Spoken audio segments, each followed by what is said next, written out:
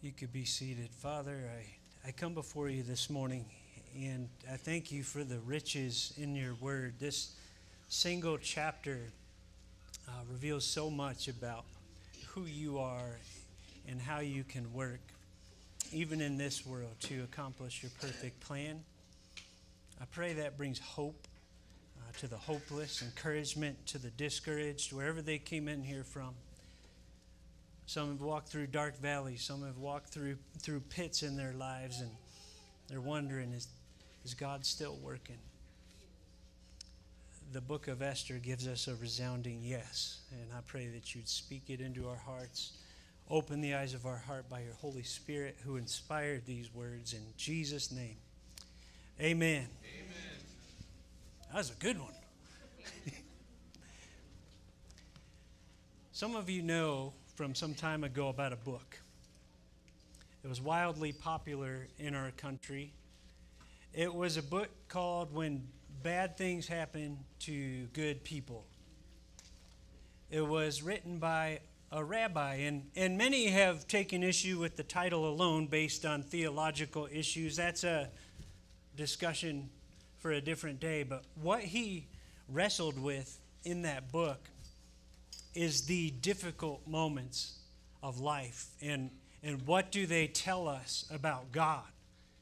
Can I be going through this or this or this, and God's really in control, and He's good? And his answer, I'll share right here, his answer to that question.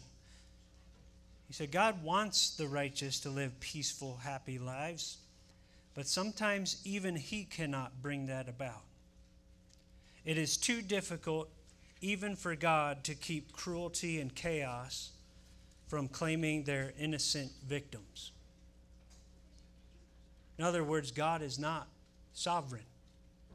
He is unable to control. Is that the answer we come to in the Bible, both Old Testament and New? Not at all. God is sovereign. God is sovereign. We talked about that last week.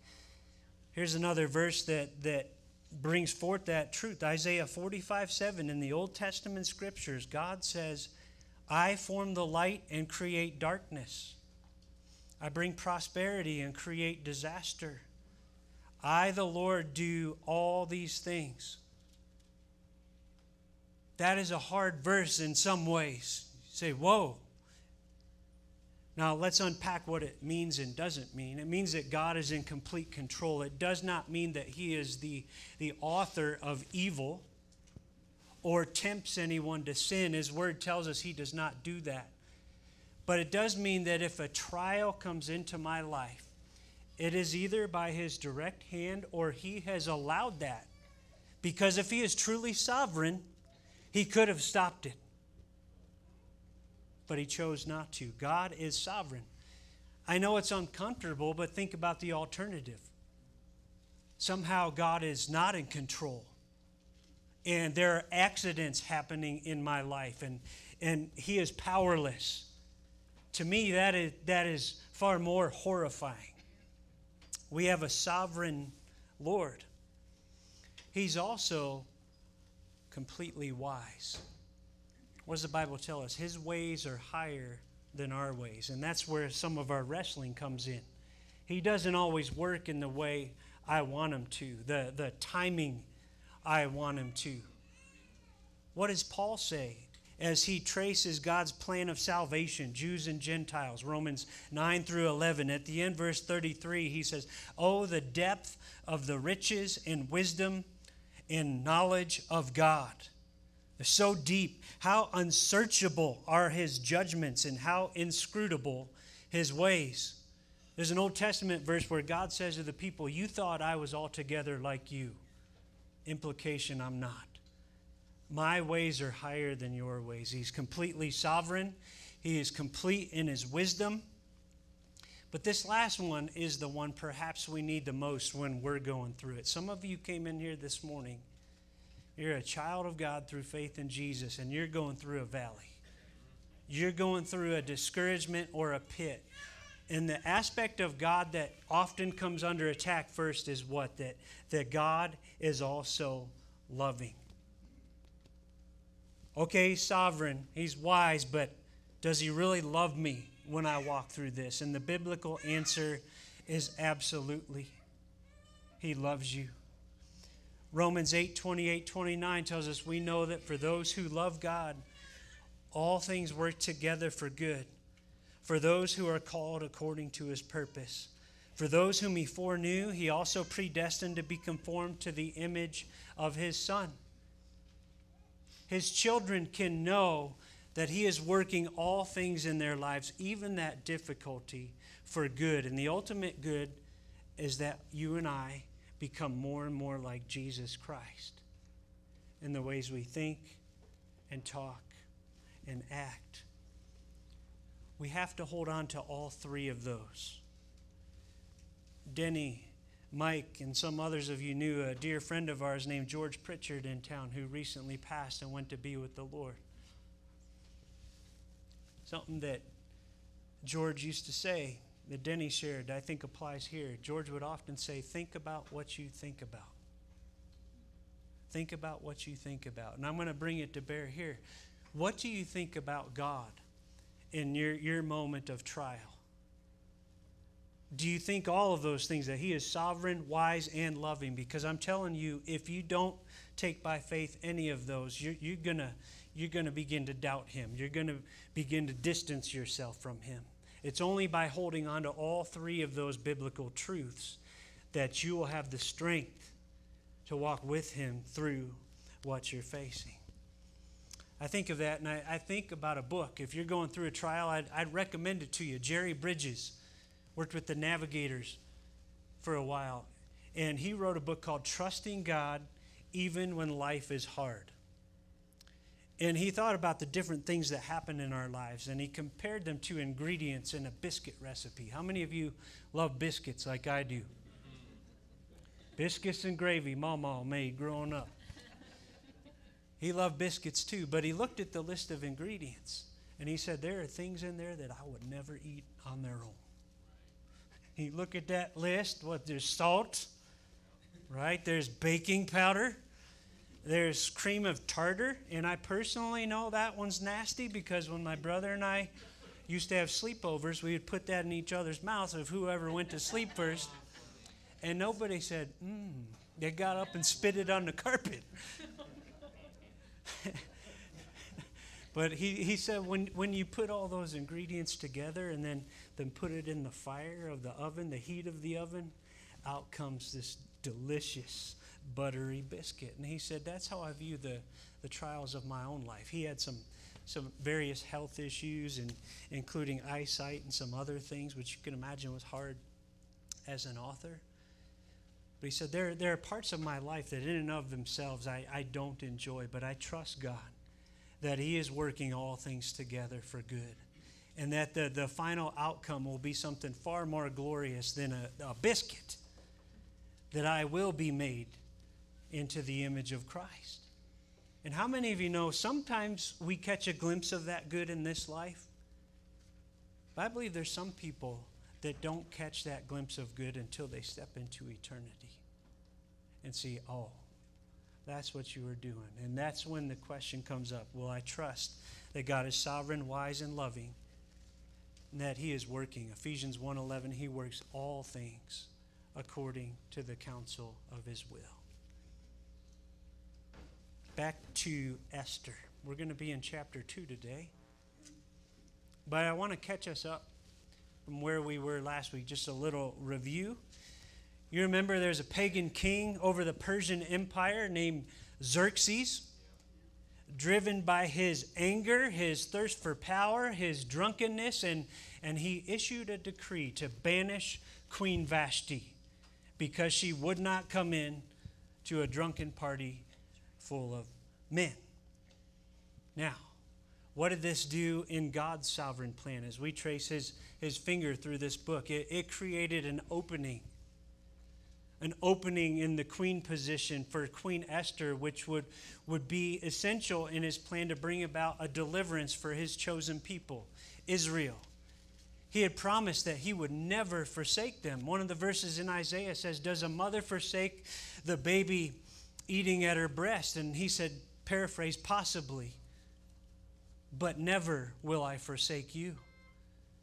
And there was to be a great threat against all the Jews coming next week that we'll talk about. But here's this opening for a Jewish woman named Esther to step into, to bring about a deliverance, not only for the Jews there in Susa, but for all the Jews around the whole empire, including those 50,000 or so who had gone back to Jerusalem. Because guess what? That was in his empire.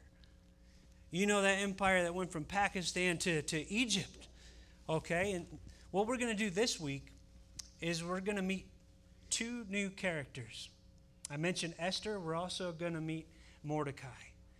And we're going to see how God sovereignly prepared them to be part of his deliverance plan. He used their experiences, both good and bad. He used their location right there in Susa where Xerxes was. And he used the timing of their lives to work out his good plan. And as we look at those things, I want us to ask the question, do I believe God still works in the same ways today? Spoiler, I do.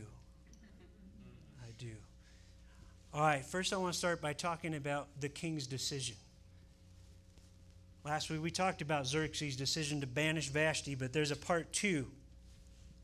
Chapter 2, verse 1. It says, after these things, when the anger of King Ahasuerus, that's Hebrew, or Xerxes, had abated, he remembered Vashti and what she had done and what had been decreed against her. And when it says his anger had abated, that's the same Hebrew word used for when the flood waters receded during Noah's day. What happened? He remembered Vashti and what she had done and what had been decreed against her.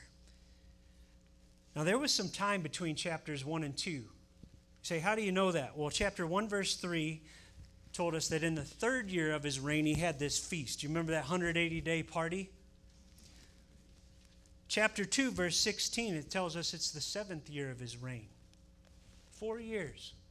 Most historians believe that's when he went out and lost those 2 battles to Greece that we talked about planning for last week. And he came back home. He's licking his wounds, and he starts to think about the void left by Vashti. Now, we don't know if he wants to bring Vashti back or if he wants to bring in another woman to that position. It doesn't say us right there. But verse 2 tells us his board of advisors had an idea. It says, and the king's young men who attended him said, let beautiful young virgins be sought out for the king. Well, scholars tell us that there was some good common sense on their part, right? They did not want Vashti back in that position of power, right? Why? Because they're the ones who had advised Xerxes to banish her. And you know that old phrase, hell hath no fury like a woman scorned? You take that to the queen level, and these guys knew if she gets back in there and he starts growing in his relationship with her, we're in trouble. So, hey, let beautiful young virgins be sought out for the king. And let the king appoint officers in all the provinces of his kingdom to gather all the beautiful young virgins to the harem in Susa, the citadel. Now, we've talked about the size of that empire, 127 provinces. Jewish historian Josephus said there were likely hundreds of virgins brought to Susa. Bring them there under custody of Hegai, the king's eunuch, who is in charge of the women. Let their cosmetics be given them. We'll talk more about that later. And let the young woman who pleases the king be queen instead of Vashti. This pleased the king, and he did so. Now, I think about that decision in light of where we're going in this book, and I think about a verse in Proverbs 21:1. And I want you to think about this as you think about the leaders of this world today, some of whom you may be greatly concerned about. Proverbs 21:1 says, the king's heart is a stream of water in the hand of the Lord.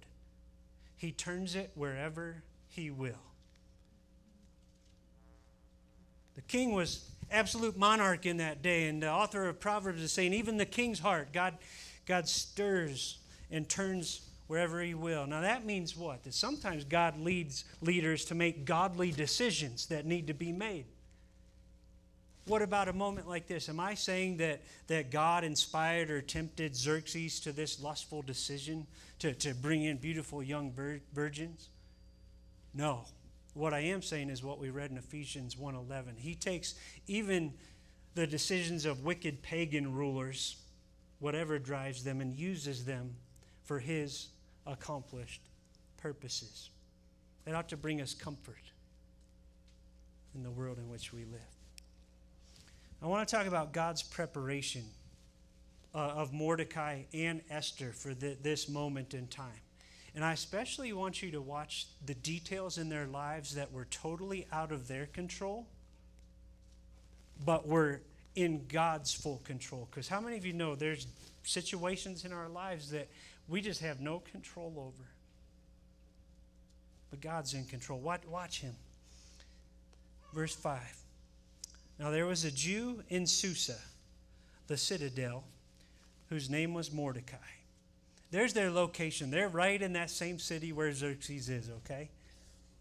The son of Jair, son of Shimei, son of Kish, a Benjaminite, who had been carried away from Jerusalem among the captives, carried away with Jeconiah, king of Judah, whom Nebuchadnezzar, king of Babylon, had carried away. Now, the phrase here they had no control over was they had been carried away. Jerusalem was sacked. They had no control over being taken captive. But some have looked at this verse and said, wait, that happened over 100 years before, if we know our history. So that would make Mordecai like 114 years old in this story. And we learn that Esther was his cousin, which would also have made her very old, which is very unlikely when you think of a powerful, lustful Persian ruler choosing the fairest beauty of them all. What's going on here? What's going on here? Well, the who had been carried away likely does not apply to Mordecai. You look at that list in verse 5, it traces some of his ancestors. His ancestor Kish had been carried away. And that's how Mordecai himself ended up growing up in the Persian Empire. Verse 7, Mordecai was bringing up Hadassah. That is Esther, the daughter of his uncle. That's where we learn they're cousins. For she had neither father nor mother. That was outside of her control. We learn in just a moment that her parents had died. We don't know how. Maybe you are in that boat. Maybe you were there early on in your life. You could relate to Esther. He was bringing her up. That was something Esther had no choice over. Mordecai chose to take her in. The young woman had a beautiful figure and was lovely to look at. That's another thing she had absolutely no control over. And when her father and her mother died, Mordecai took her as his own daughter. I want to talk to you about Esther's opportunity. Verse 8. When the king's order and his edict were proclaimed, and when many young women were gathered in Susa, the citadel, in custody of Hegai, Esther also was taken. She was taken into the king's palace and put in custody of Hegai, who had charge of the women. And this is where we need to be careful how we interpret this. This is not some ancient Persian version of The Bachelor. This is not ladies throughout the empire saying, I want to be on that show. What does it say? It says, Esther also was taken. Again, something larger than her sphere of control. Verse 9. The young woman pleased Hegai the eunuch and won his favor. That's Esther. She couldn't control whether she pleased that eunuch or not. How many of you have found that? There are some people in your life that no matter what you do, you will never do enough to please them. Well, she pleased him, won his favor. And he quickly provided her with cosmetics and her portion of food, and with 7 chosen young women from the king's palace, and advanced her and her young women to the best place in the harem. Again, She couldn't control that. There are some jobs you can work at, and you could be the best worker there, but because of things set up, whether it's nepotism or something else, you're not going forward, right? She couldn't control that, but she was advanced. Verse 10, Esther had not made known her people or kindred, for Mordecai had commanded her not to make it known. She wasn't telling these folks she was Jewish, and that'll come in later. It's not saying necessarily that she lied. It's just saying she didn't come out and say that. Verse 11, every day Mordecai walked in front of the court of the harem to learn how Esther was and what was happening to her. I think about that, and I think about our son Jaden, who just had his first 3 shifts at Chick-fil-A. What do? He worked Thursday, but Friday night, the rest of the 4 of us go down to Chick-fil-A for dinner, and we're peeking over the counter, watching him back there, seeing how he's doing. He's doing a great job. Some other people from church went down there too, Bill and Aaron and Stephen, so he's getting good company. Checking on how it's going. That's what Mordecai's doing with Esther. He loves her. He wants to see how are things going in the life of Esther. Verse 12.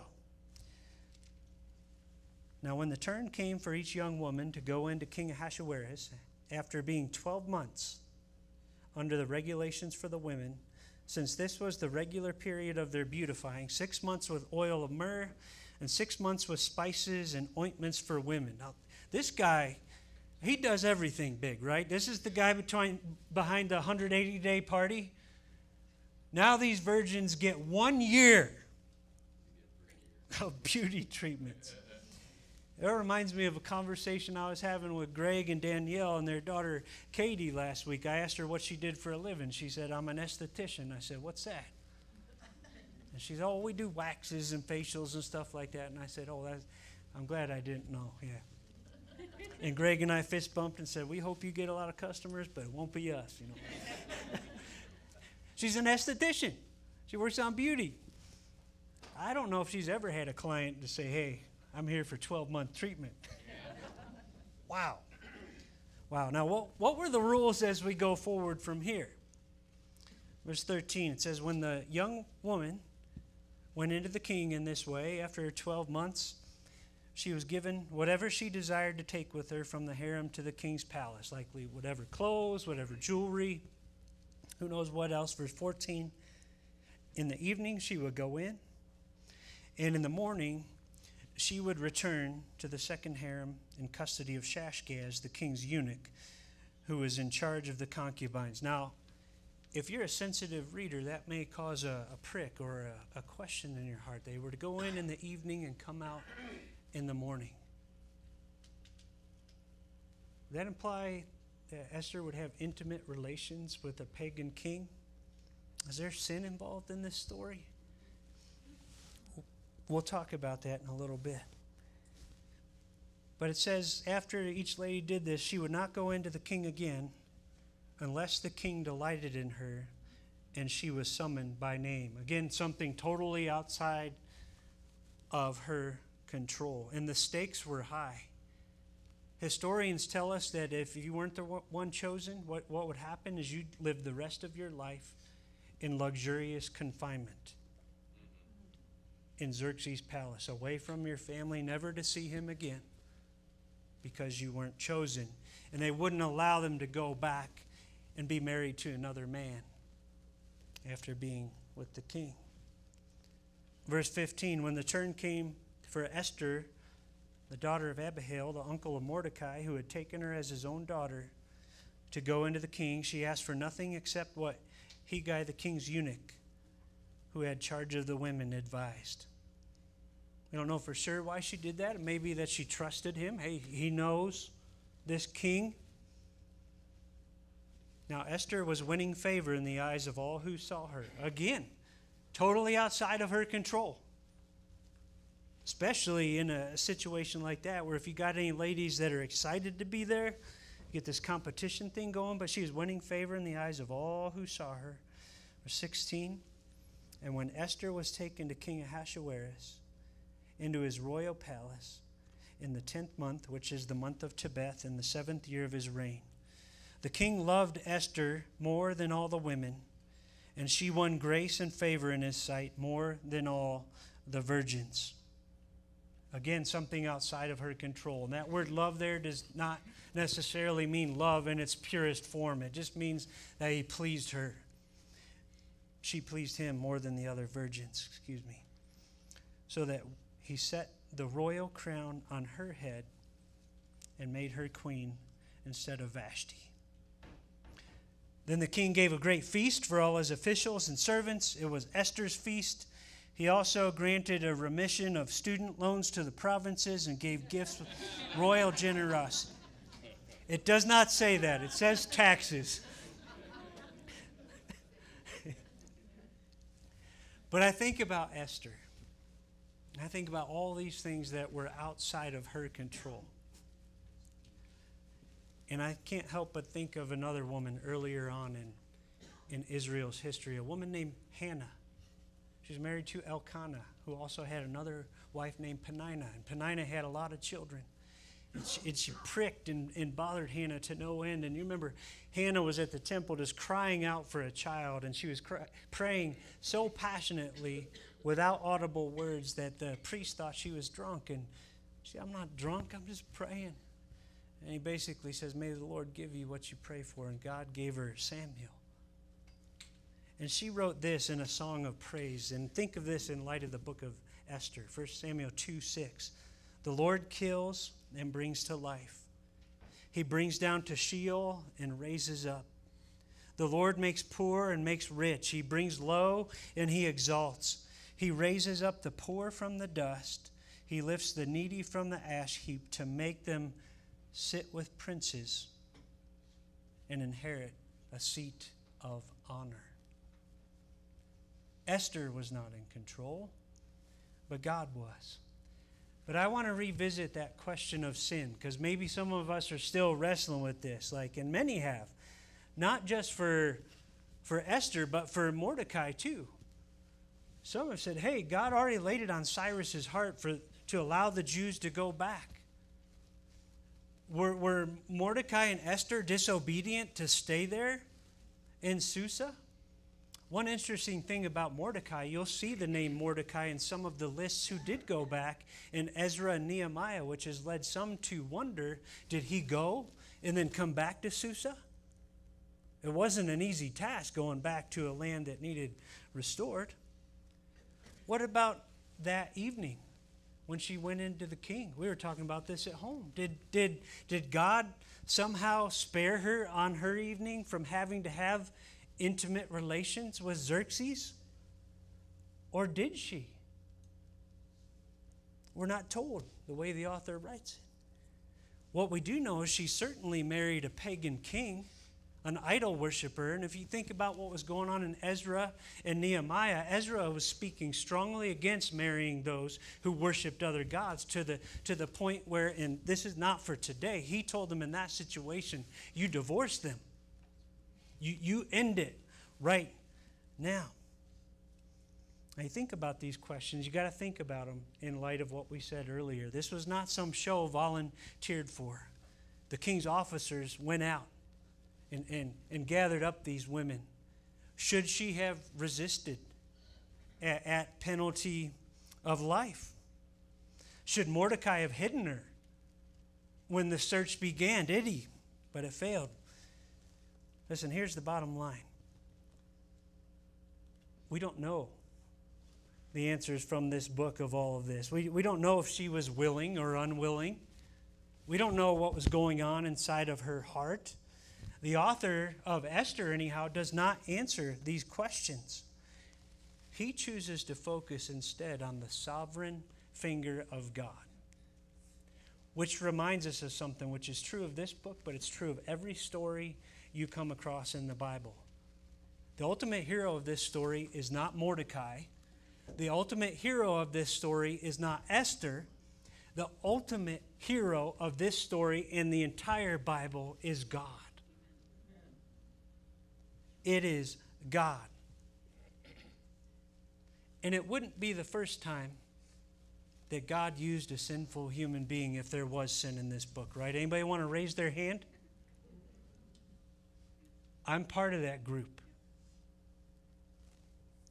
Look, Think about the Bible itself. Think about Jacob, the soup swindler, the dad deceiver. I mean, any of you parents ever read that to your kids and say, see, this is how God wants you to be. He wants you to deceive your brother and your father. I had a teenager in the front row nodding his head the first service. I said, no. No. No. What does it show us? That he was blessed and chosen by God by the sheer grace and mercy of God.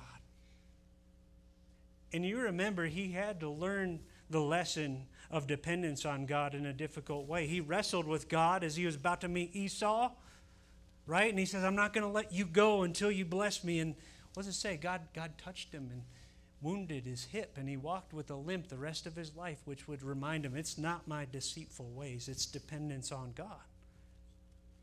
There were consequences for his ways in his case. What about Samson? Just think about Samson for a minute. A lot of us know Delilah, but there were at least 3 Philistine women that guy was involved with, and at least one of them was a prostitute. And you remember when he first went looking for a Philistine, his parents are like, Samson, Samson. That goes against God's revealed law, not to mention you're a Nazirite, for crying out loud. You're supposed to be extra set apart. And the author of Samuel says something interesting. They did not know that this was from the Lord. That's a weird verse. Does that mean God was given the green light to Samson to break his moral will and not be held accountable? No. No. We're always held accountable for sin that's unrepented of and dealt with. What does it mean? It means God had a plan, even in Samson's sinful choice, to give him opportunities to wreak havoc on the Philistines again and again and again.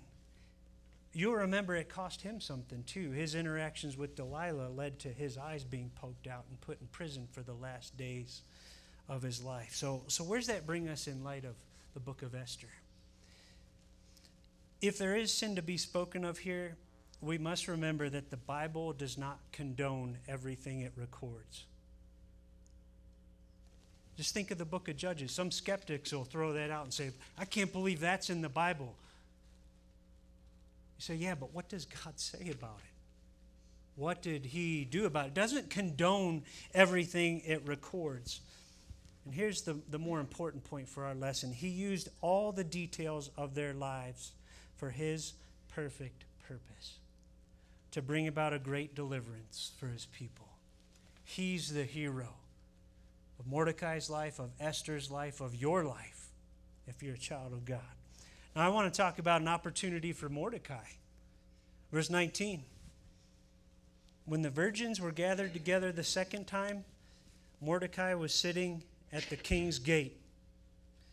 King's gate, that was likely an official position. You remember gates in the Old Testament? That's where the judges sat, the elders.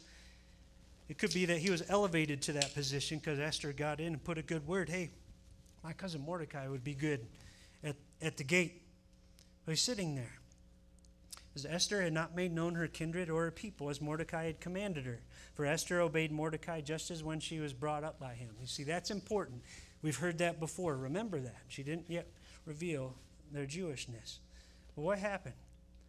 In those days, as Mordecai was sitting at the king's gate, Bigthan and Teresh, 2 of the king's eunuchs who guarded the threshold, became angry and sought to lay hands on King Ahasuerus. They were seeking to kill him, 2 of his eunuchs, and historians have speculated why. Maybe they sided with Vashti in this whole thing and were still upset that the king had done that. I think about their position, and maybe they're just bitter for the king forcing them into the lot in life they were in. We don't know. But what happened? Verse 22. This came to the knowledge of Mordecai. He just happened to be at the gate that day. It just happened to come to his knowledge. And he told it to Queen Esther, and Esther told the king in the name of Mordecai. That's important. Mordecai discovered a plot against your life, king. Verse 23, it says, when the affair was investigated and found to be so, the men were both hanged on the gallows. The Hebrew tells us they were impaled straight through. That was the Persian early form of crucifixion. What happened? It was recorded in the book of the Chronicles in the presence of the king. Another detail, it was not in Mordecai's control at all. Number one, that he wasn't rewarded on the spot. Number two, that it was written in the king's records, which will come in as a key pivot point later in the story as we see God work his deliverance.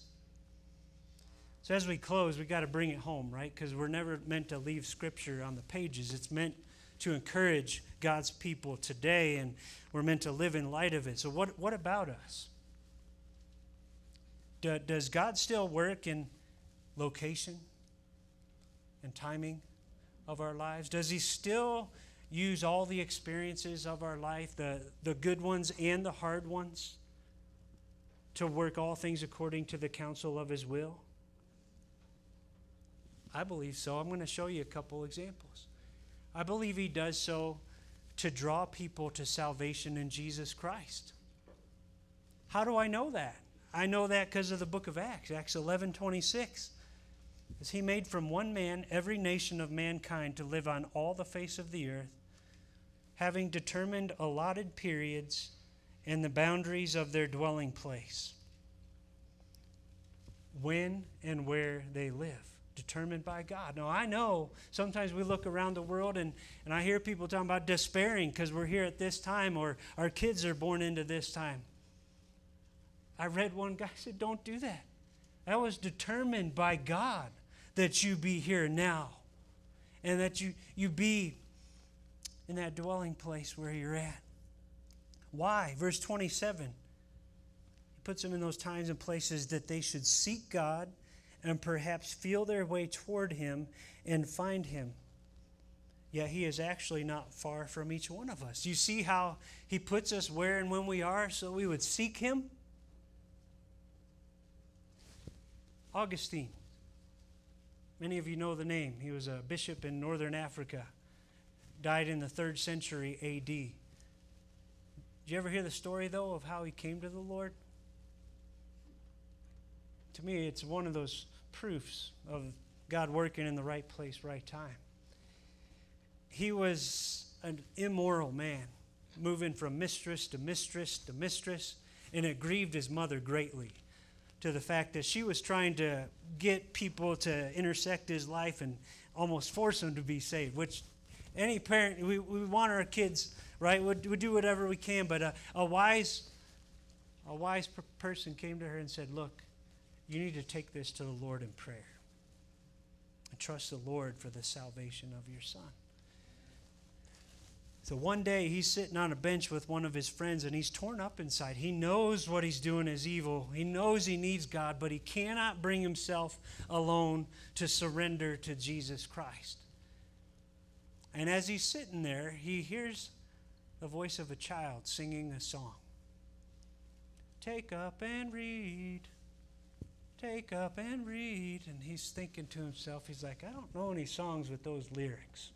Did your band ever have that lyric, take up and read? No. I don't think I've ever heard those lyrics either. It's like, but he had a Bible nearby.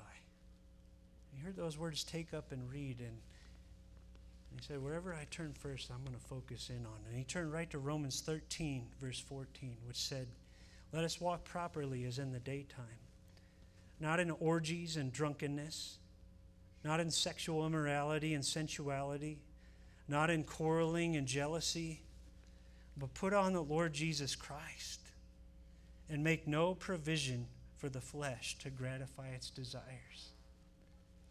And right then and there, he surrendered to the Lord. He said, Jesus, I embrace you as my Savior and Lord. That little boy singing a coincidence? I don't believe so. He also gave Augustine a right time, right place moment to affirm his new faith and witness to it. After this happened, he was walking down the street and one of his old mistresses came by and her eyes probably lit up and said, Augustine, it is I. And you know what he said? Both standing for his new faith and witnessing to her, he said, ah, yes, but it is not the former I. How wonderful is that? I believe God's still doing that today. Maybe that's why you're here today if you don't know the Lord Jesus Christ as your Savior. May that encourage you as you go out there and witness. As much as you're witnessing and praying, just realize God is seeking lost sinners far more eagerly and effectively. And He invites us to participate with Him. He does those things so that we might be saved. But I also believe He works in our lives that He might accomplish His perfect will in your life as an individual follower. Where do I get that from? Ephesians 2:10. We are His workmanship, His poema, His poem, His masterpiece, created in Christ Jesus for good works, which God prepared beforehand that we should walk in them. He has good works prepared beforehand for the believer in Jesus Christ. What if we went out there this week with our eyes open, our ears open, and said, what are those good works? The opportunities that He puts in front of me. On top of that, He equips the believer for the good works. 1 Corinthians 12:7, speaking of spiritual gifts, says, to each is given the manifestation of the Spirit for the common good. That word each is important. He doesn't just say the pastors or the apostles or the prophets. Each believer is given a spiritual gift or several spiritual gifts to accomplish His perfect purpose in your life. But if you're like me, you stop a second, you say, hey, wait 1 second. Esther and Mordecai, at this point in the story, at least, they had no idea what God's big picture plan was, right? And that's true. And that's where we're at sometimes. We're in the middle of life. We're in a trial. We're in a valley, or we're in a confusing time, and we can't see the big picture. What do we do at those moments? Well, I like what Deuteronomy 29:29 says. That's one of Paul Trout's favorite verses. The secret things belong to God. That which He has revealed belongs to us. So you say, Lord, there's a lot I don't understand here. I trust You with it all. But what You have revealed, help me in the power of the Spirit to obey. Focus on what we do know while we trust Him with it all. Just a couple things. What if we just took these ones and really made them part of our lives? Love your neighbor as yourself. What would that change in your world this week, my world? Share the life-giving good news of Jesus as you go. What would that change in your life? Serve one another. If there's sin in your life, confess it. This one's important because what I'm not saying is that, hey, God used Jacob and God used Samson, so go sin it up. No. We know as believers we're called to confess and repent. Just because God uses everything doesn't mean we say, hey, okay, you remember God used Judas. But you remember what He said, it would have been better for that man if he had not been born. He was held accountable for the sin. But you think about being raised up for the time and place we're at. And I think about an example of that in early church history. Some of you know the name Constantine. He became emperor of the Roman Empire and embraced Christianity as his own faith. And that changed everything. Going from emperors who were either ambivalent to hostile to Christianity, it was now the emperor's faith. And Christians were walking around freely, going here. And the emperor himself claimed Christianity. That led to some interesting turns of events. There was another emperor that came after him named Theodosius, who embraced Christianity as his own faith. And he took the step of saying, hey, if you don't believe in Jesus Christ as your Savior, there will be punishment from my imperial seat. There was a story told of a chariot race that was supposed to happen in one town. And one of the drivers was purported to be a homosexual. And so under Theodosius' watch, he was locked up. The citizens broke him out.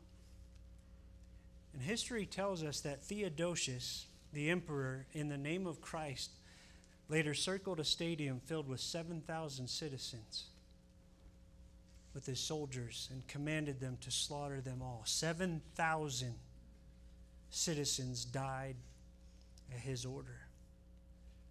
Was homosexuality a sin according to the Bible? Yes. Was his reaction way out of line for a professed follower of God? Yes. But there was a man of God raised up for this time. Who would stand up against the emperor? A man named Ambrose of Milan said, "You will not be receiving communion or fellowshipping with the church of Jesus Christ until you repent of this wickedness." And they went back and forth, back and forth, back and forth, until the day the mighty Theodosius was brought to his knees in repentance. Think of the courage of Ambrose. Think of the faith of Ambrose. And I think about that, and I ask the question, we live in the nation of the United States of America. Is there a time and a place for believers in Jesus Christ to speak up against professed believers in Him that choose wicked paths on behalf of our country? Is there a time for us to speak the gospel of Jesus Christ as our only ultimate hope? You bet. Some may say, well, the United States is not God's chosen people, Israel. Amen. I'll second that. But does that mean that God does not care about righteous living and repentance in other nations? No. You ever heard the story of Jonah going to Nineveh, the capital of Assyria? Yes, there is a time and place for the believer to stand against wickedness and seek for change, which will, Lord willing, prevent the Lord's hand of further judgment on our nation, and to speak the gospel of Jesus Christ. A couple weeks ago, I shared a quote from a Christian rapper named YB.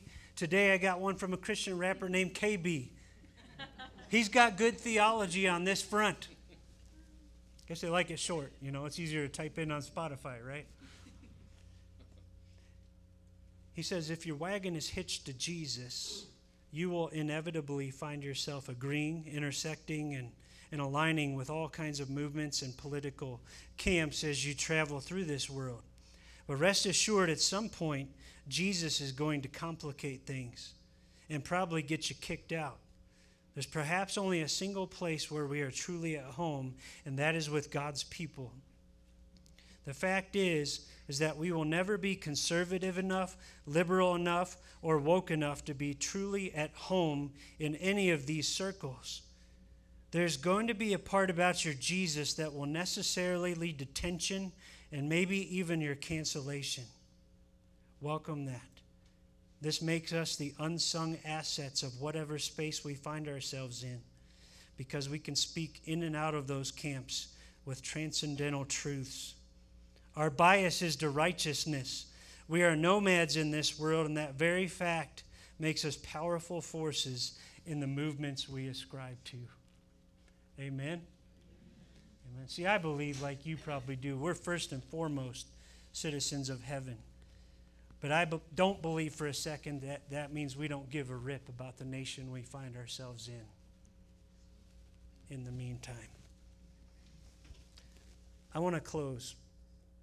I want to close where we started, because that's talking big picture national events. I want to bring it back to our individual lives. I don't know what you're going through this morning. Come back to think about what you think about. Do you believe in a sovereign God? Do you believe in a wise God? Do you believe in a God who loves you? And maybe you're saying, man, it's so hard for me to get because I can't see the Father. It seems so abstract. And I think about a couple things. I think about the book of Job.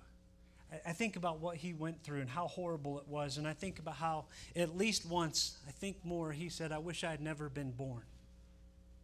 And maybe you're there this morning. You're just saying, man, I'm going through this or that, and why was I even born? And I think about how he must have had a million why questions, but even though some of those why questions have answers, there's some of them that don't in this life, and those weren't the ultimate answer he needed anyway. What he needed answered was a who question. How do I know that? Because you get to the end of the book and God never told him why. God never told him, hey, I had this thing going with Satan to prove that you're faithful to me. He never told him that. But what happened? God showed up in person, and Job said, I repent in dust and ashes. I had heard of you, but now my eyes have seen you. He had to have answered a who question of a God who is in absolute control. You say, okay, it's still abstract. The Father, help me with that. I can't help you with that. The Bible can help you with that because of what Jesus said in John 11:45. What did he say about the Father? Jesus said, whoever sees me sees him who sent me. You want to learn more about the Father in the midst of your valley? Look at Jesus. Look at Jesus in the Gospels. And I think about that on a couple levels. Number one, somebody in here needs to hear this. God the Father does not love you because Jesus died on the cross. Jesus died on the cross because God the Father loves you. The Trinity was in perfect unity there, okay? Now take it to that trial you're walking through right now. I can't think of any better example in the Gospels than John 11. Lazarus, Mary, Martha. And I want you to track with me as we see the wisdom, the sovereignty, and the love of Jesus. And remember, this tells us about the Father as well. Okay? And the sisters, Mary and Martha, sent word to Jesus saying, Lord, he whom you love is ill. That's important to start there. Jesus loved Lazarus, and he loved him so well that his sisters knew he loved Lazarus. He whom you love is ill. But when Jesus heard it, he said, this illness does not lead to death. It is for the glory of God, so that the Son of God may be glorified through it. You see, in his wisdom, he allowed things to go the way they would go because he knew God would receive glory. That would be very difficult for Mary and Martha to grasp at that point. It would only be looking back, right? But that shows his wisdom. His ways are higher than ours. Now, Jesus loved Martha and her sister and Lazarus. There it is again. He loved them. So when he heard that Lazarus was ill, he stayed 2 days longer in the place where he was. Humanly speaking, we're saying, what kind of love is that? He loves him. He knows he's dying, but he stays for 2 days. And again, we come back to the wisdom. He loves him, but his wisdom is higher than our wisdom. Then Jesus told his guys plainly, Lazarus has died, and for your sake, I'm glad I was not there. What? So that you may believe. But let us go up to him. Again, his wisdom help his disciples believe. Even when he got to Martha, you see that was big on his heart for her. See, he knew she needed to believe more in a person than a deed, right? Because Martha says, Lord, if you had been here, my brother would not have died. And he says, your brother will rise again. But then he gets to the heart of the matter. Because she says, I know he'll rise again. Skipping forward, Jesus said to her, I am the resurrection and the life. Do you believe this? He knew what she needed even more than faith in Lazarus being raised was faith in who Jesus was. That's perfect wisdom. Then Mary comes out, right? Again, Lord, if you had been here, he would not have died. And listen to the love in this passage. When Jesus saw her weeping, and the Jews who had come with her also weeping, he was deeply moved in his spirit and greatly troubled. And he said, where have you laid him? They said to him, Lord, come and see. Jesus wept. So the Jews said, see how he loved him. Oh, he loved Lazarus. Oh, he loved Mary. Oh, he loved Martha. But the story closes with his sovereignty, right? Lazarus, come out.